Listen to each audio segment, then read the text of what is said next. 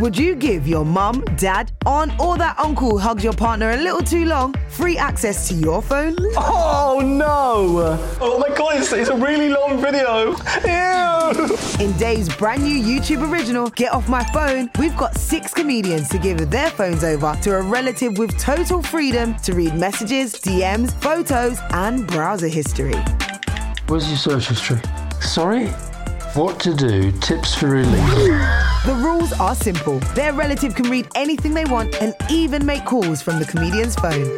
What is this? I know what this one is. That looks really bad. Starring Tanya Moore, Anya Magliano, Finlay Christie, Travis J with his mum Angie Lamar, Hayley Morris, Grace Campbell and dad Alistair Campbell.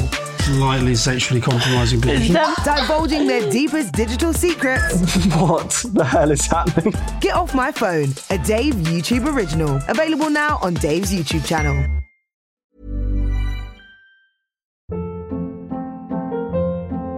Hold up. What was that? Boring. No flavor. That was as bad as those leftovers you ate all week. Keke Palmer here, and it's time to say hello to something fresh and guilt-free. Hello Fresh. Jazz up dinner with pecan-crusted chicken or garlic butter shrimp scampi. Now that's music to my mouth. Hello Fresh. Let's get this dinner party started. Discover all the delicious possibilities at HelloFresh.com. Many of us have those stubborn pounds that seem impossible to lose, no matter how good we eat or how hard we work out. My solution is PlushCare. PlushCare is a leading telehealth provider with doctors who are there for you day and night to partner with you in your weight loss journey. They can prescribe FDA-approved weight loss medications like Wegovy and Zepbound for those who qualify. Plus, they accept most insurance plans. To get started, visit plushcare.com/weightloss. That's plushcare.com/weightloss.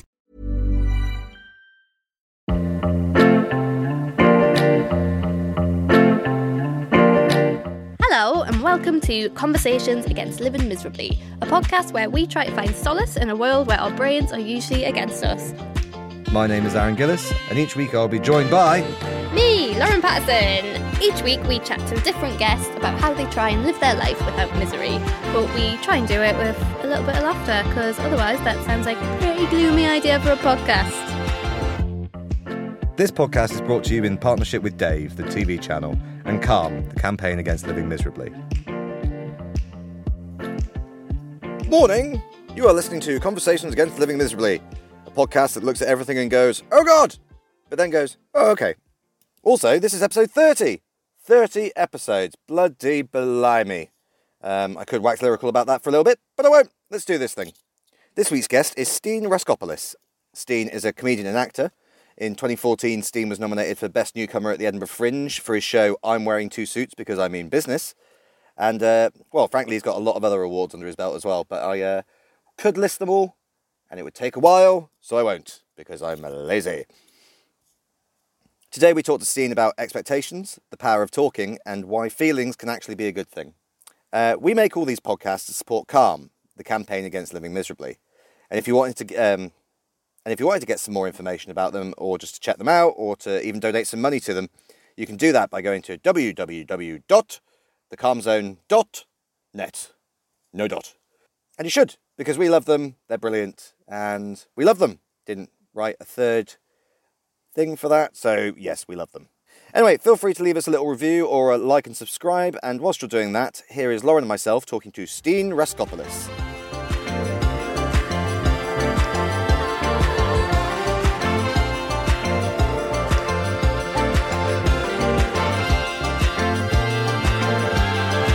Hello. Hello. On this week's episode, we are joined by Steen Raskopoulos. Hello. Hey, thank you so much for getting my name right. I know. That really decreases my anxiety. That's part of the reason I was checking if I had a list before, because I was like, that's a lot of letters in one name. To be like, it's Steen Raskopoulos. Oh, God. Our first question that we ask everybody is, when was the last time you felt calm? I feel calm walking my dog, but the last time I felt calm was I went for like a run about a week ago, and that was it's the quickest I've ever run 5Ks, and it happened because I walked down the stairs onto like this Parkland walkway, and there was just this guy, and for some reason he just made me really angry. He was like head to toe wearing like all the latest Nike technology and clothing, and I was like, fuck this guy. And it was my goal to beat him on the run. And then I just kept running quicker and quicker. And by the end of it, I did like 5Ks in 21 minutes and 30 seconds, which is like, I never run that quick. Yeah. But by the time I finished, like, oh, wow, like that was pretty quick. Yeah. But it was only spurned on by a guy that I didn't Just like. rage. Yeah, and he's probably like a really nice guy and doing his best as well, and probably running for the same reason.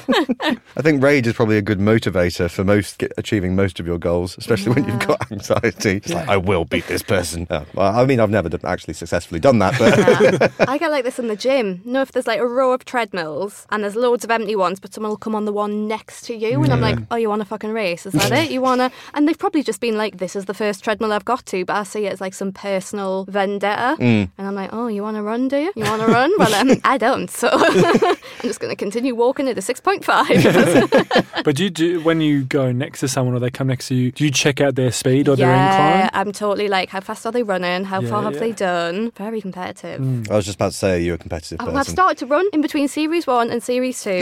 A terrible thing has happened and I've started running. I can't believe it. Yeah, right. But my sister was like, there'll become a point where you'll get bitten by the bug. And I did my first run and I was like, I never see this happening. By run 2, I was like, I want to run everywhere. I've really gotten into it. Do you find it's good for your mental health? It is. Yeah. And I spent all of Series 1 being like, ugh, fuck running. No. All these losers who say running helps their mental health. No. And it's brilliant. It's so annoying, isn't it? I feel good on the way back and then I want to eat good when I get in. And I'm just like, what have all of these guests done to me? Yeah. They've made me run. Yeah, it's annoying the fact that they are correct about that one, because exercise is the one that you never want to take seriously, because you can kind of get away with the drink more water, get more sleep, healthy eating and all that sort of stuff. It's the exercise one that you feel like you have to put the most effort into. Yeah. And I was the same when I started running. It was just kind of like, I fucking hate this. And I usually do the first 15 minutes whenever I'm running, like, this is miserable. And then when the endorphins kick in, it's actually, this is very pleasant. And I'm actually achieving endorphins? Yeah. I wonder, it was because it is a point where like there's a switch, isn't it? And you're like, oh, I'm happy now. Yeah. Oh, that's what they are, endorphins. Yeah. Oh. What music do you listen to? Do you listen to music? Put a podcast on. Do you? Yeah. Oh, I can't do that. Yeah. Find like a 30-minute podcast and run for 30 minutes. It's really good. I have to listen to the horrendous heavy metal music. How about yourself? Oh, I'm like hardcore hip hop. That's my It's like goal. run with a bit of swag. Oh, very much so. Yeah. Well, I think I do, but I'm probably just looking very angry. But I have like the same playlist that I use, and there's always like one track that I finish on, because I know mentally it just flips me into a spot where I'm like, okay, yep, I can finish the last 4 minutes or the last K with this song. Do you find exercise helps your mental health as well? 100%. Yeah. And when I don't, I know that's a big swing when I'm not. And that's hard when you're traveling without, with the job of performing, and, you have to really block it out and make an effort to exercise. And not just to stay fit, but also to help your head be fit as well. Because it can often be that change in routine can be the first sign that something's going a bit wrong, isn't it? That like having no motivation to actually do the things that you usually do to keep yourself. Definitely for me anyway, speaking from personal experience. It's like I'm not going through a phase of exercising at the moment, but when I was, it's like, if I'm not going for a run today, that's because I'm not feeling very well. That's because I don't have the motivation, because I can't be bothered to do all this sort of stuff. And it is one of those turning points. Yeah. But I think like trusting your body in that sense is good as well. Yeah. Like, there's some days where, I see a personal trainer once a week, and last week I saw her, and I just had one of those things where I was emotionally blocked, and I just didn't want to go, but you'd already paid for it, so you have to go. And I was so angry at myself for not being able to do the exercises that I did the week before quite easily. Yeah. And even she picked up, was like, are you all right? Like, is everything? And, you're like, I'm fine. Just needed a big cry, guys. Yeah. And as soon as that happened, I was like, oh, I'm ready to go. Push ups. Yeah. When was the first time you realised or kind of found mental health was a thing, be it positive or negative? I think for me personally, it was in my last year of high school. So I remember sitting in class with Dr. Lyle, who's my modern history teacher, and the bell rang for everyone to leave, like to go to your next class. And I just didn't move. I just felt so sad, and I just started crying. And he walked up to me, like, is everything okay? I'm like, I don't know. I don't know why I'm crying. I don't know why I'm not going to my next class. And he took me into to his office and we just had a chat for an hour. And, you know, he goes, I never would have picked it because at school I was prefect, house captain, captain of cricket. So there was this pressure of, you know, hey, this kid goes all right at these things. And it was just a thing of, I just struggled and I just didn't know why. And I think there's still points now where I just don't know. Like, I know I'm sad. I feel I'm sad, but I don't know why. And it is, you know, whether you talk to people or, you know, you exercise, and then, you know, there's different ways of unlocking those. Yeah. But sometimes, I don't know how to unlock it until someone says something or something triggers something. I have to go, oh, yeah, that's the thing. Yeah, because that's quite a young age to start having those kind of questions and those emotions and stuff. Where did you go after that? What was? Did you go and seek help, or did you just? I remember him calling my mum, and my mum came to the school, and luckily we literally lived opposite the school. And when I as in the morning bell was my alarm to wake up to get to school. I genuinely lived down the road. And I remember my mum came and we just had a chat in his office. But I didn't want to leave school. Like, I didn't want to go home because that was it was a cop out. But I was like, oh, okay, it's good that I've had this chat and I feel better after having this chat. I'll stick around. And then the next time it happened, like, I love sport and I used to love playing sport, and we were training for football, and I was in the first football team, and we're just going in the warm-ups, and it was just like nothing strenuous, just like some sprint warm-ups. And I remember I was like, I can't be here. I can't do this. I can't. And I remember I just picked up my bag, I just left my boots on, just went and got my school bag and just kept walking, and the coach sprinted after and he said, what's wrong? I'm like, I can't be here. I just got to go home. And he walked me home. And then the same thing, like, I just didn't know why. Yeah. Do you know what I mean? And that place, like sport and being around teammates, and that always was my safe space. It was always my, this is where I get to have fun after school and hang out with my mates. Yeah. And it was just this thing of like, fuck, the thing that I loved and the thing that I liked the most was now not a safe space for me to be in. But that's the only time in terms of sport, in that instance, that it happened. Yeah. Yeah. When did you go out looking for answers after that of why you were feeling this way? Not really. Not really. I think the school asked me if I'd like to see a counsellor and stuff like that. But, you know, I went to a private all-boys school, and, you know, in terms of playing sport, it was very much, you know, in terms of how mental health, in Australia, at least in Australia and in the media, it was seen as like, if you're a man, you got to fucking suck it up and get on with it, and why are you whinging for? And it was very much that. So for me, it was a sign of weakness, especially I thought I was seen as this, you know, leader figure in terms of in the sporting field, or, you know, in a prefect role, or like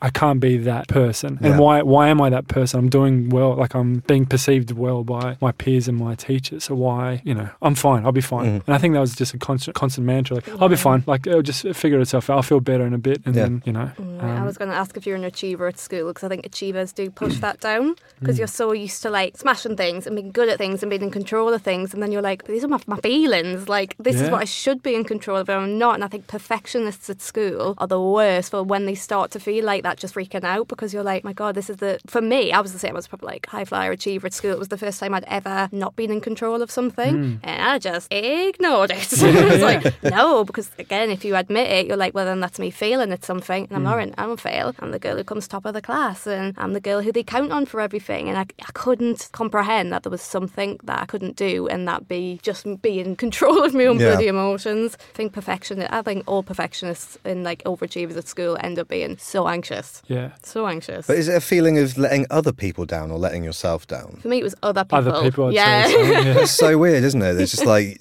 you're putting all of the expectations on something. You don't even know that they're going to feel that way. And then you kind of just like bearing it all deep down inside. Actually, I'm going to ask you both this question. Cool. So what ages were you when you started talking about it, like being open about it? Because if you're at school and you were just pushing it down and down. 2 years ago for me. 2 years? 2 years, so what would I be in 23? That's a while. Mine was last year, if I'm honest. Yeah. And that's like 30, 31. Bloody hell. And that was like doing my show. Yeah. That was the first time I spoke openly about my feelings to anyone. So yeah, that was a very interesting experience to kind of, you know, but it was the only way I felt comfortable talking about it. Yeah. I guess when I'm doing it in quote marks, like not myself, like a version of myself, or yeah, because then if people like say something about it, you can be like, haha, that wasn't me. Yeah, that was like, stage me. Stage me is very vulnerable. You sure really you isn't depressed as well? No, just stage me. Why are you crying, Lauren? What spurred you to make that jump then, from not talking about it to talking about it on stage? I hit like when I like rock bottom, my whole show was about being not in a very good place. And it was my papu, my great grandfather, who just had a chat with me that day, and he's got dementia. So I've been recording our conversations for 3 years now, kind of thing. And it wasn't until maybe a couple months after that I just saw the memo on my phone and I re-listened to it and I was like, fucking hell, like I have to do something not only with this but for me to just, and I think it's that thing of failing, or like that's what I was worried about, like failing. And I just thought that like this isn't a thing that can be graded in terms of my feelings, like, and once it's out there, once I've pushed it out there and everyone knows, then I can't go back in, or I can't be that old me of like, oh, I'll just wait and it'll get over it, or things will change. It's a thing of, people are conscious, and also I'm conscious of, I suffer from mental health issues. I think for me to do that was a massive change in terms of how I live my life now and my relationships with my friends and my family, and it just opened up this whole world. And what you were saying before about, the pressures of letting people down, a lot of the time no one gives a fuck. And it's this constant pressure you put on yourself. You're like, oh, you didn't care about that, but I've lost sleep over that, or I've been so anxious not to call you or message you about that because I thought you cared and you didn't know what I was talking about.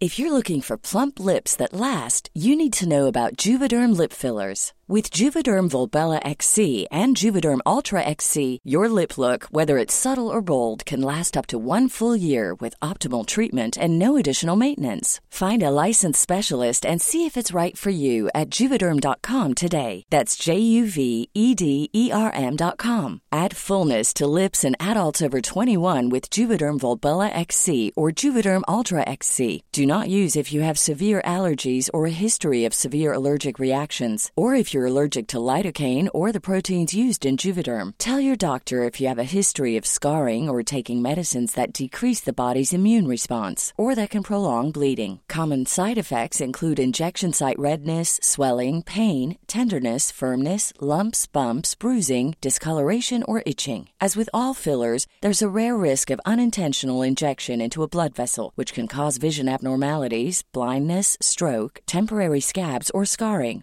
For full, important safety information, visit Juvederm.com. You should celebrate yourself every day, but some days you should celebrate with jewelry. Whether you want to commemorate an unforgettable moment or just bring some added sparkle to your collection, Blue Nile can offer you expert guidance and a wide assortment of jewelry of the highest quality at the best price. Go to BlueNile.com today and experience the ease and convenience of shopping Blue Nile, the original online jeweler since 1999. That's BlueNile.com. BlueNile.com. Hey, it's Ryan Reynolds, and I'm here with Keith, co-star of my upcoming film, If, only in theaters May 17th. Do you want to tell people the big news?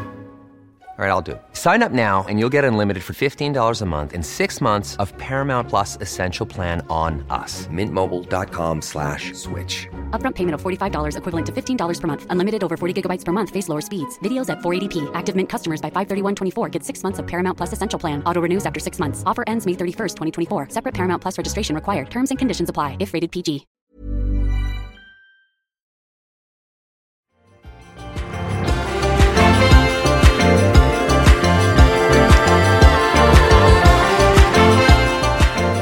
And most of the time people want to listen to you because they care about you and they want you to be okay. It's the pressures we're putting on ourselves that are holding us back. Most people, like our friends, and especially our close friends and family, just go, okay, you're going to be open, let's talk about this. Like most of the time, if someone comes to me and they want to talk about stuff, I don't even say anything. It's the moment you start verbalising it, that's when you can start realising it's something real.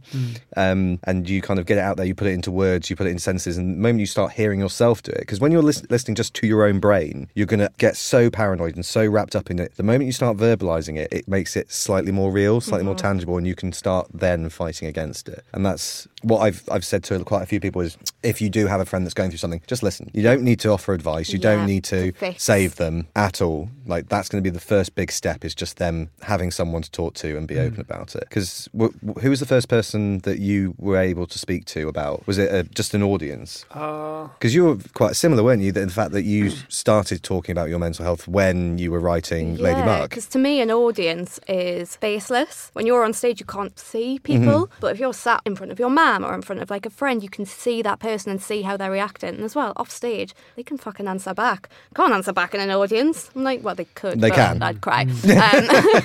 My audiences know not to heckle because I'm too anxious. But I felt a little bit like on stage, I was like just shouting it into the void a bit. And then suddenly that kind of filters into your real life, because people who've seen your show then maybe message you about it or talk to you about it, and you're like, oh, now I'm forced is the wrong word, but now I'm being pushed to have these conversations because I've laughed it all out on stage, which is quite nice. Yeah. But I found that so much easier than actually sitting down with one person one-on-one and being like, this is how I feel. So I say, when it's on stage, you can kind of just be like, haha, that was just trying a thing. Just trying a new hat on. And was it a thing of like other people saw your show and friends who hadn't seen the show, they were encouraging to go see it? Like, I had a lot of friends like, oh, you need to go see this to see what has happened in the past couple of years. That's how I went to see your show. People were like, you have to go see Stage. Like, you will really appreciate it and you will really relate to it. And I went to see it and I was like, oh, damn, they were right. Oh, yeah. My boyfriend was like, why are you crying? And I was like, it's comedy. It's comedy. Because the reception to your show was incredible.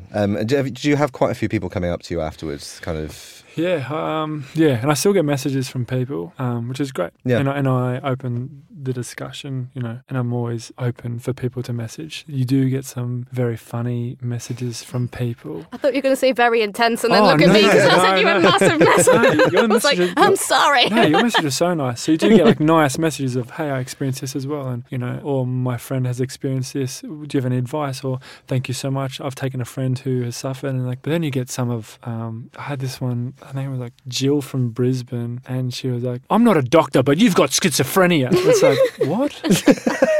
That's not what the show is. What are you talking about, Jill from Brisbane? But then you just have to, take it with a grain of salt. And okay, thank you, Jill. I don't, but enjoy the rest of the comedy festival. Cheers, mate. Yeah, I had someone on Twitter try and tell me I had a brain tumour. Oh. Because I was sad some of the times and happy other times. And it's like, you've obviously got a brain tumour. I was like, that's not how this works. But now I'm going to worry about that. Thank you very much. That means like everyone has a brain tumour. Oh, wow.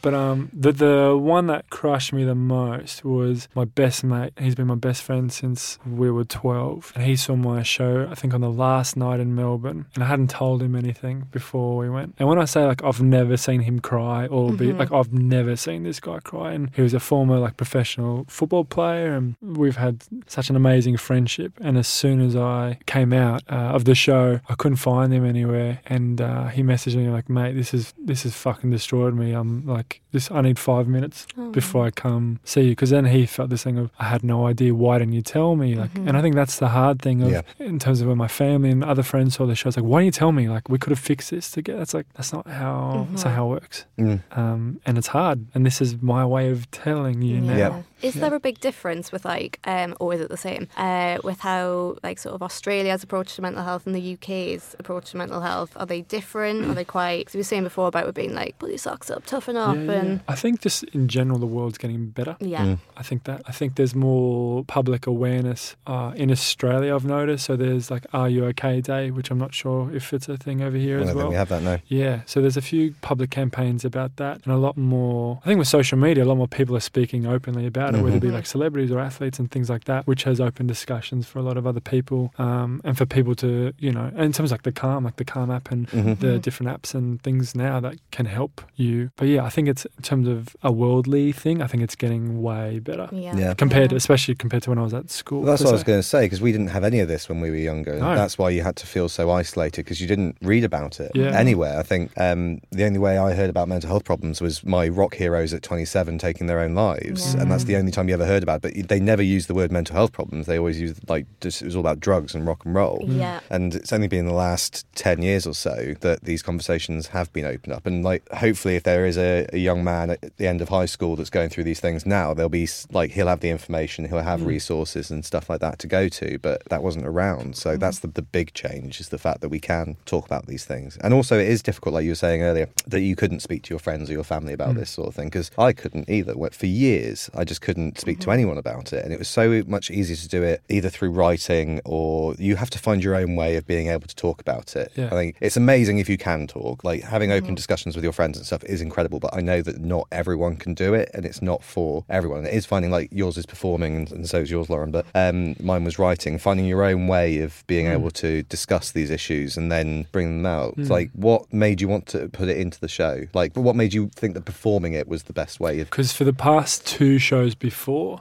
I'd been hiding it. Right. So I'd be doing characters and sketches and using the audience, expressing my feelings, and that was the inspiration behind it, where it got to a point where I couldn't hide them anymore. I couldn't hide without people knowing, oh, that's what happened to his family, or that's what happened to him, or there's only so many horses you can play to disguise different ways of presenting your feelings. That's what I was going to say. Did you think like sort of sketch and character was a good way for you to be able to approach it, because like you can like wrap it up in different like disguises and be like, it's not me, and you can be a bit more abstract with it and be like, it's not depression, it's a phoenix. Oh yeah, very much so, 100%. And then the show before, I had like a Today show, like a Good Morning Britain thing, and like back home, they do like a within 3 rings if you answer, you can win $100,000, say, but you have to say like, I wake up with today. And I did this sketch where I played this like really positive, super energetic good morning host, and the person answers like, I wake up with today, and it's like, oh, congratulations, you won. It's like, I wake up with today with like the same dark sadness that I've had for. And it was genuinely like, when I wrote that, it was how I was feeling. And it was such a weird thing to perform every night on stage, because people are laughing at your actual feelings. It's still like a comedic thing and a device that I use, and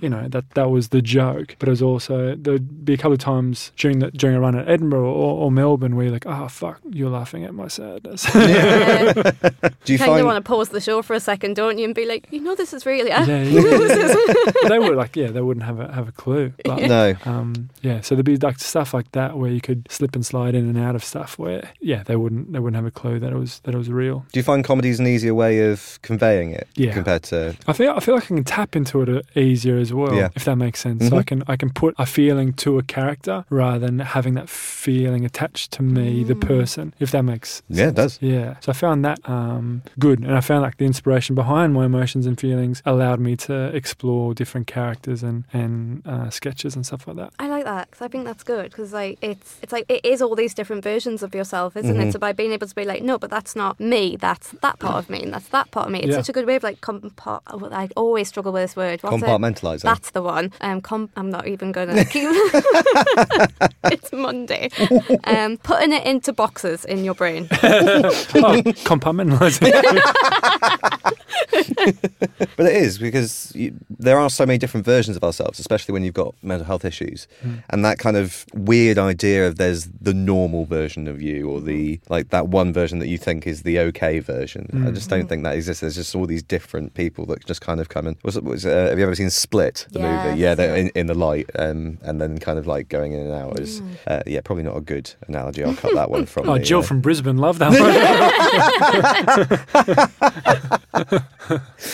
one. Going slightly back as well, you were talking about the fact that like with male mental health, it's still very much seen as a kind of like hunk down, don't feel anything, like man up and all that sort of stuff. Have you had many like men that have seen your show come to you and speak openly? I think one of the best messages I got was in Melbourne, and it was a dad, and he messaged me maybe 2 hours after I finished, and he said, I just want to let you know that my son and I have come watched your shows for the past 4 years. Like, this is our 4th time seeing you. And we drove home in silence for 40 minutes, and then he went into his room, I went into my room, and then I came in because I needed to talk to him. And he said it was the most honest, open conversation I've ever had with my son, and we really bonded even further over that, and kind of really made me scared at a particular point that, like, fuck, I don't know that side of my son. I don't really talk about that side of my son. I know about his school, his friends and stuff, but not him. And we just had this like nice conversation for like the next week of just like constantly just checking in and stuff like that. And I got a few messages like that, which I felt like, hey, that's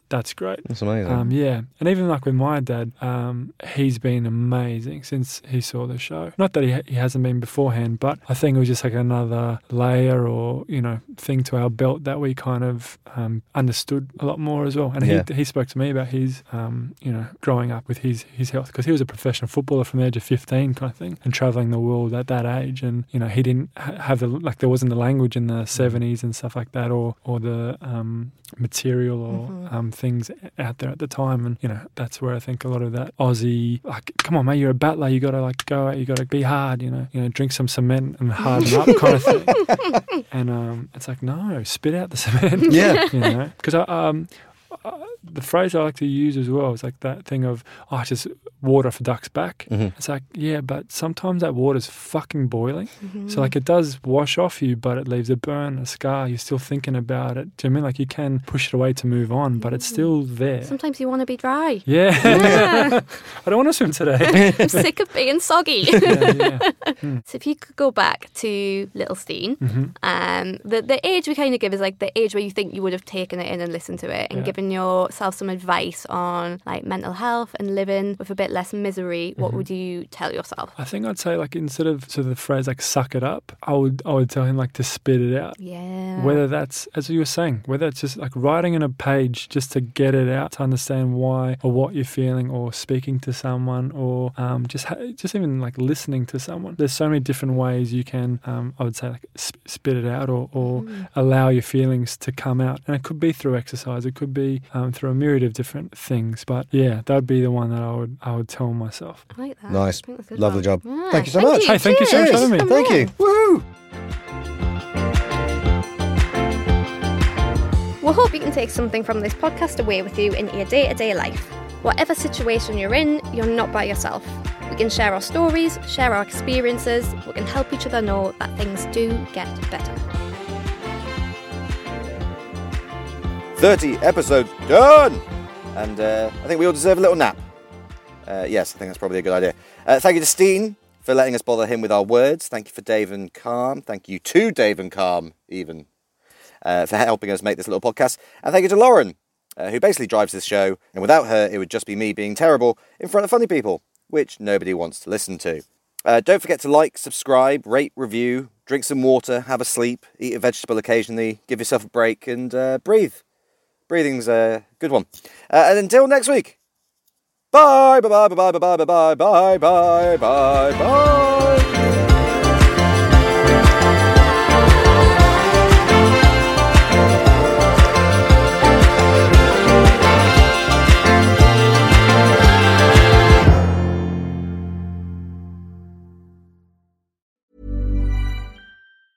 Mom deserves the best, and there's no better place to shop for Mother's Day than Whole Foods Market. They're your destination for unbeatable savings, from premium gifts to show-stopping flowers and irresistible desserts. Start by saving 33% with Prime on all body care and candles. Then get a 15-stem bunch of tulips for just $9.99 each with Prime. Round out Mom's menu with festive rosé, irresistible berry chantilly cake, and more special treats. Come celebrate Mother's Day at Whole Foods Market. Planning for your next trip? Elevate your travel style with Quince. Quince has all the jet-setting essentials you'll want for your next getaway, like European linen, premium luggage options, buttery soft Italian leather bags, and so much more. And it's all priced at 50 to 80% less than similar brands. Plus, Quince only works with factories that use safe and ethical manufacturing practices. Pack your bags with high-quality essentials you'll be wearing for vacations to come with Quince. Go to quince.com/trip for free shipping and 365-day returns.